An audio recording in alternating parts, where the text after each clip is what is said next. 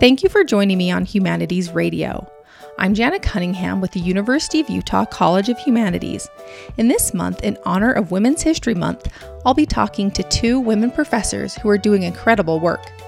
First up is Sara Yo, Associate Professor of Communication.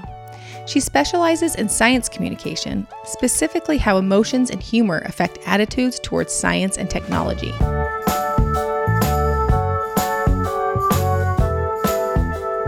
So we talked last year, shortly after you had received a grant from the National Science Foundation to study how humor affects attitudes towards science, kind of focusing on social media.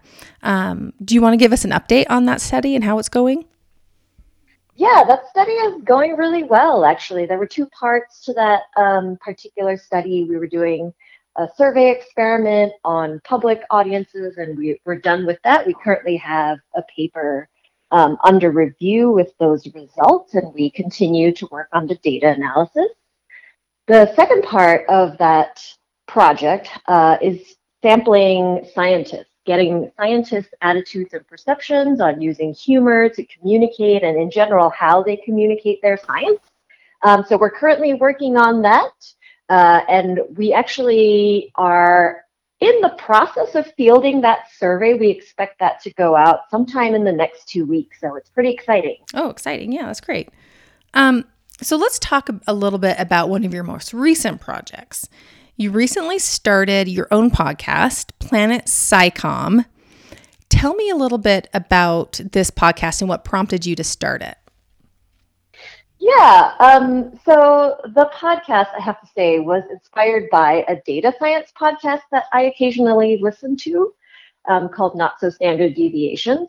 And it is two data scientists, one at an academic institution and the other in industry, kind of just having conversations about life as a data scientist in general. And so this podcast, Planet SciComm, is a collaboration between myself, a scientist, a computational biologist at Pacific Northwest National Labs, Jason McDermott, and a scientist at Bayer, Patrick Vidot.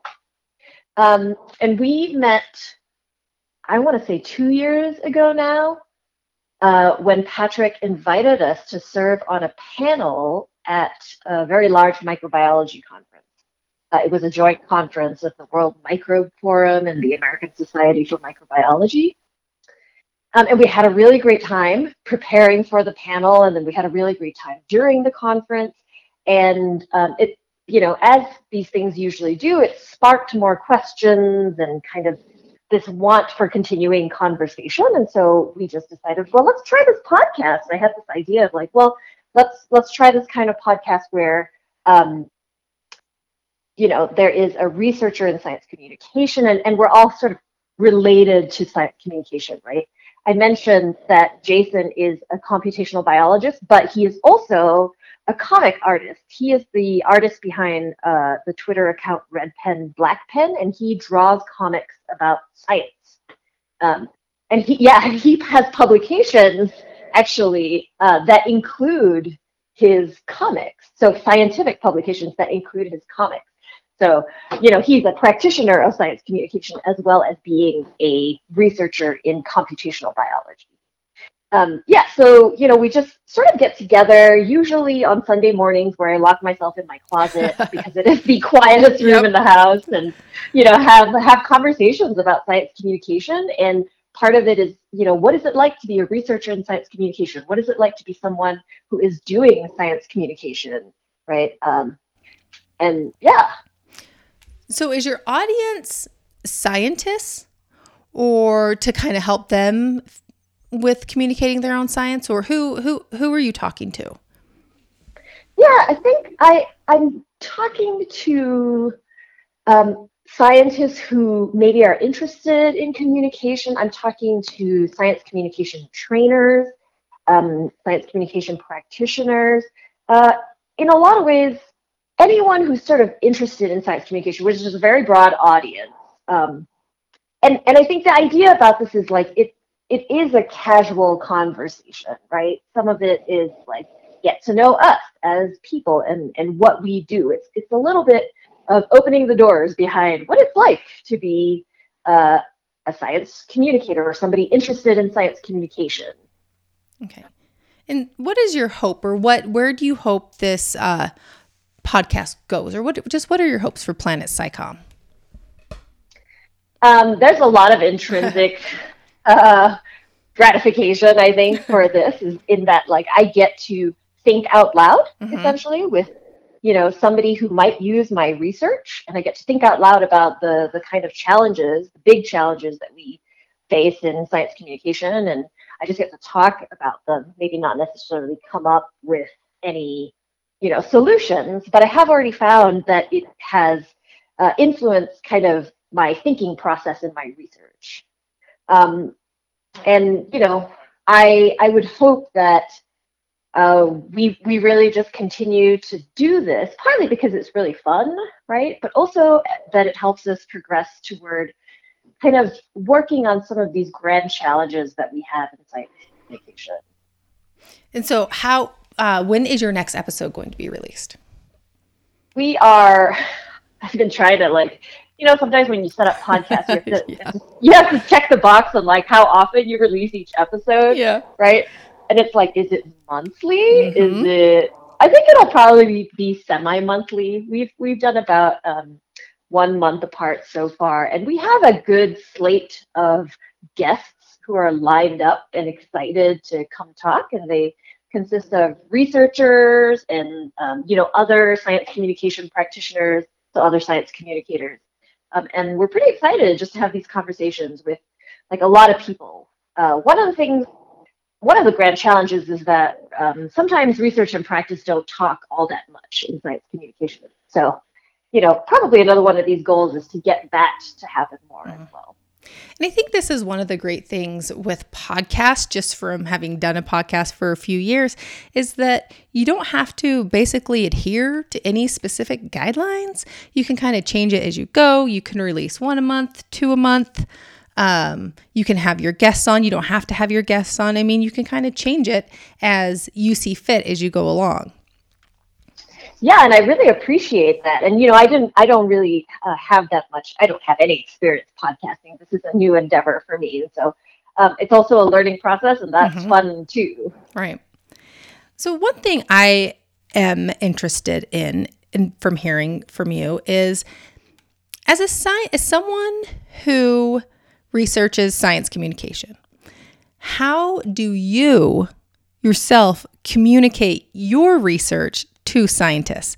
I mean, I think this podcast is, a great idea, but I know you're doing a million other things. So how do you yourself communicate what you're doing about communication in science, and how do you communicate that to scientists?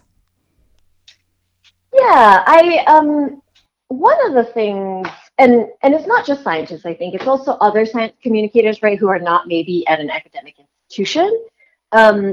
I try as much as possible to go to the places, to the conferences, right, or the events where there are going to be more science communicators.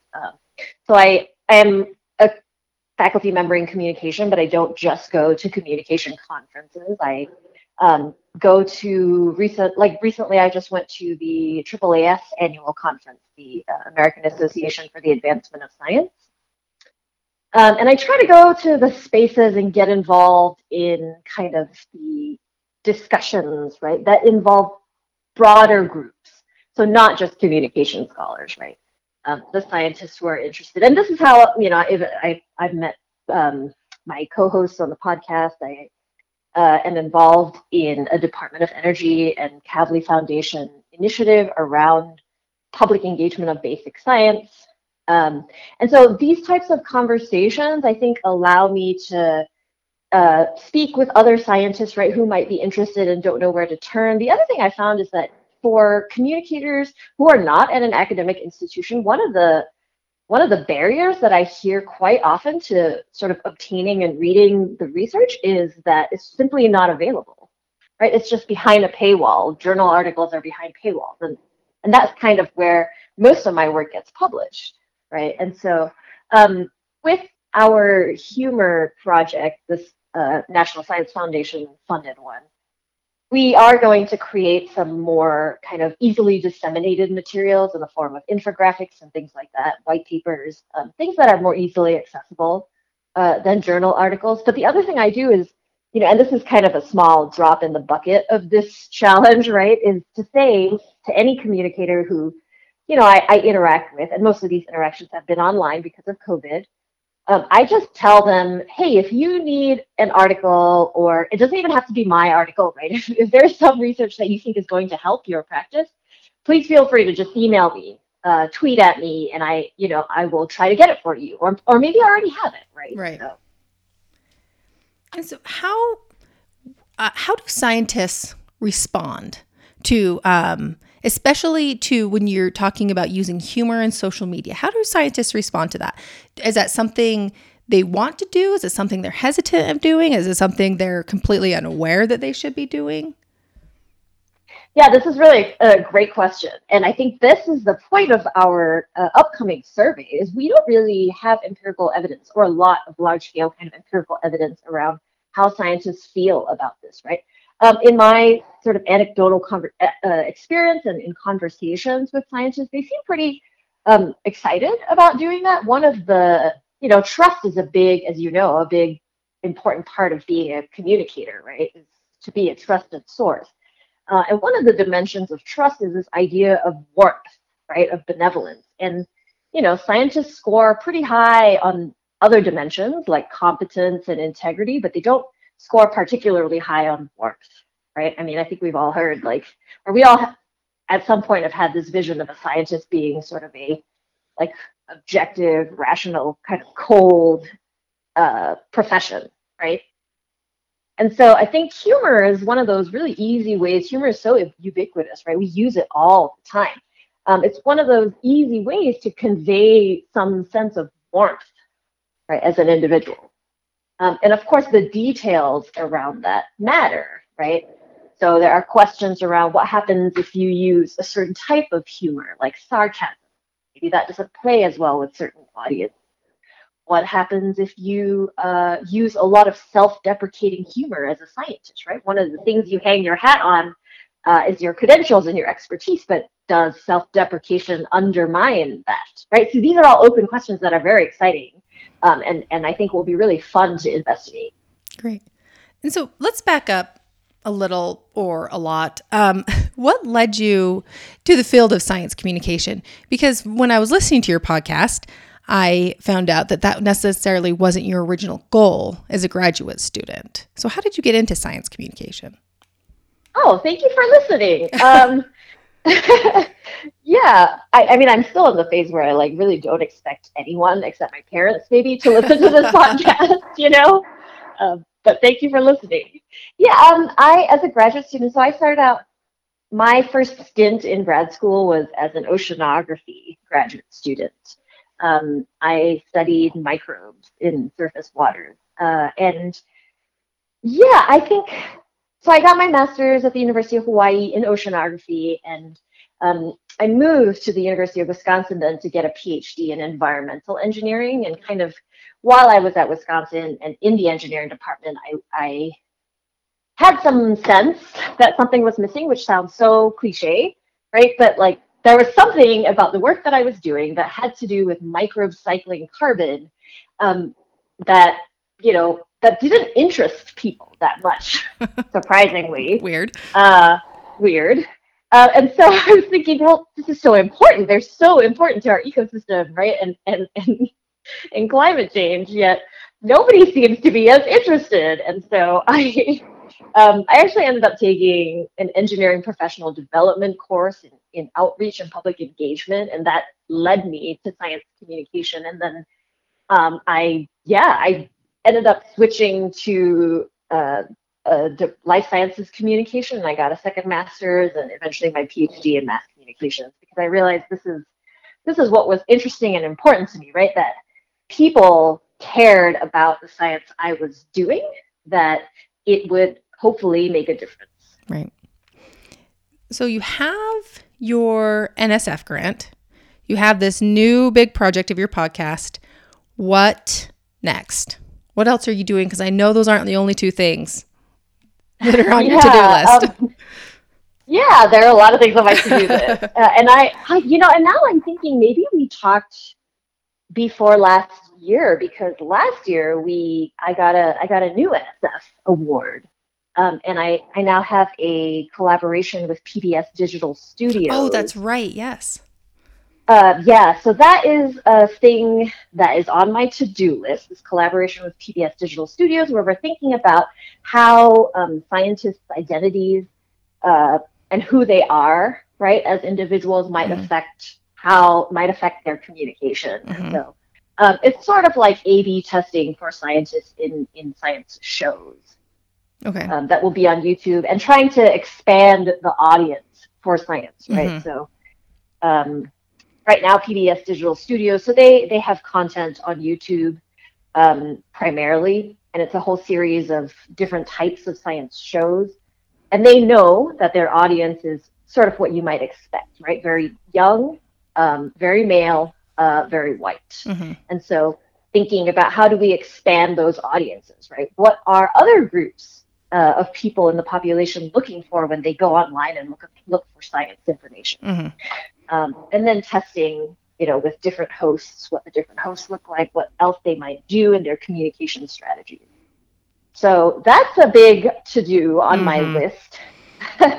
The other to-do I've recently been interested in is reproducible research. So thinking about how, we might replicate or reproduce some of the studies in social science in general, but communication in particular, for more robust findings. Awesome. Well, I know that you're very busy, very, very busy. So I appreciate you taking this time to talk to me about all your projects and specifically your podcast. So which people can find on pretty much the big podcast platforms, correct? Yes. And it's Planet SciComm, SciComm, for anyone who wants to go out there and find it. Yeah, thank you so much. That was Sara Yo, Associate Professor of Communication. For more information about the University of Utah College of Humanities, please visit humanities.utah.edu and don't forget to subscribe to Humanities Radio.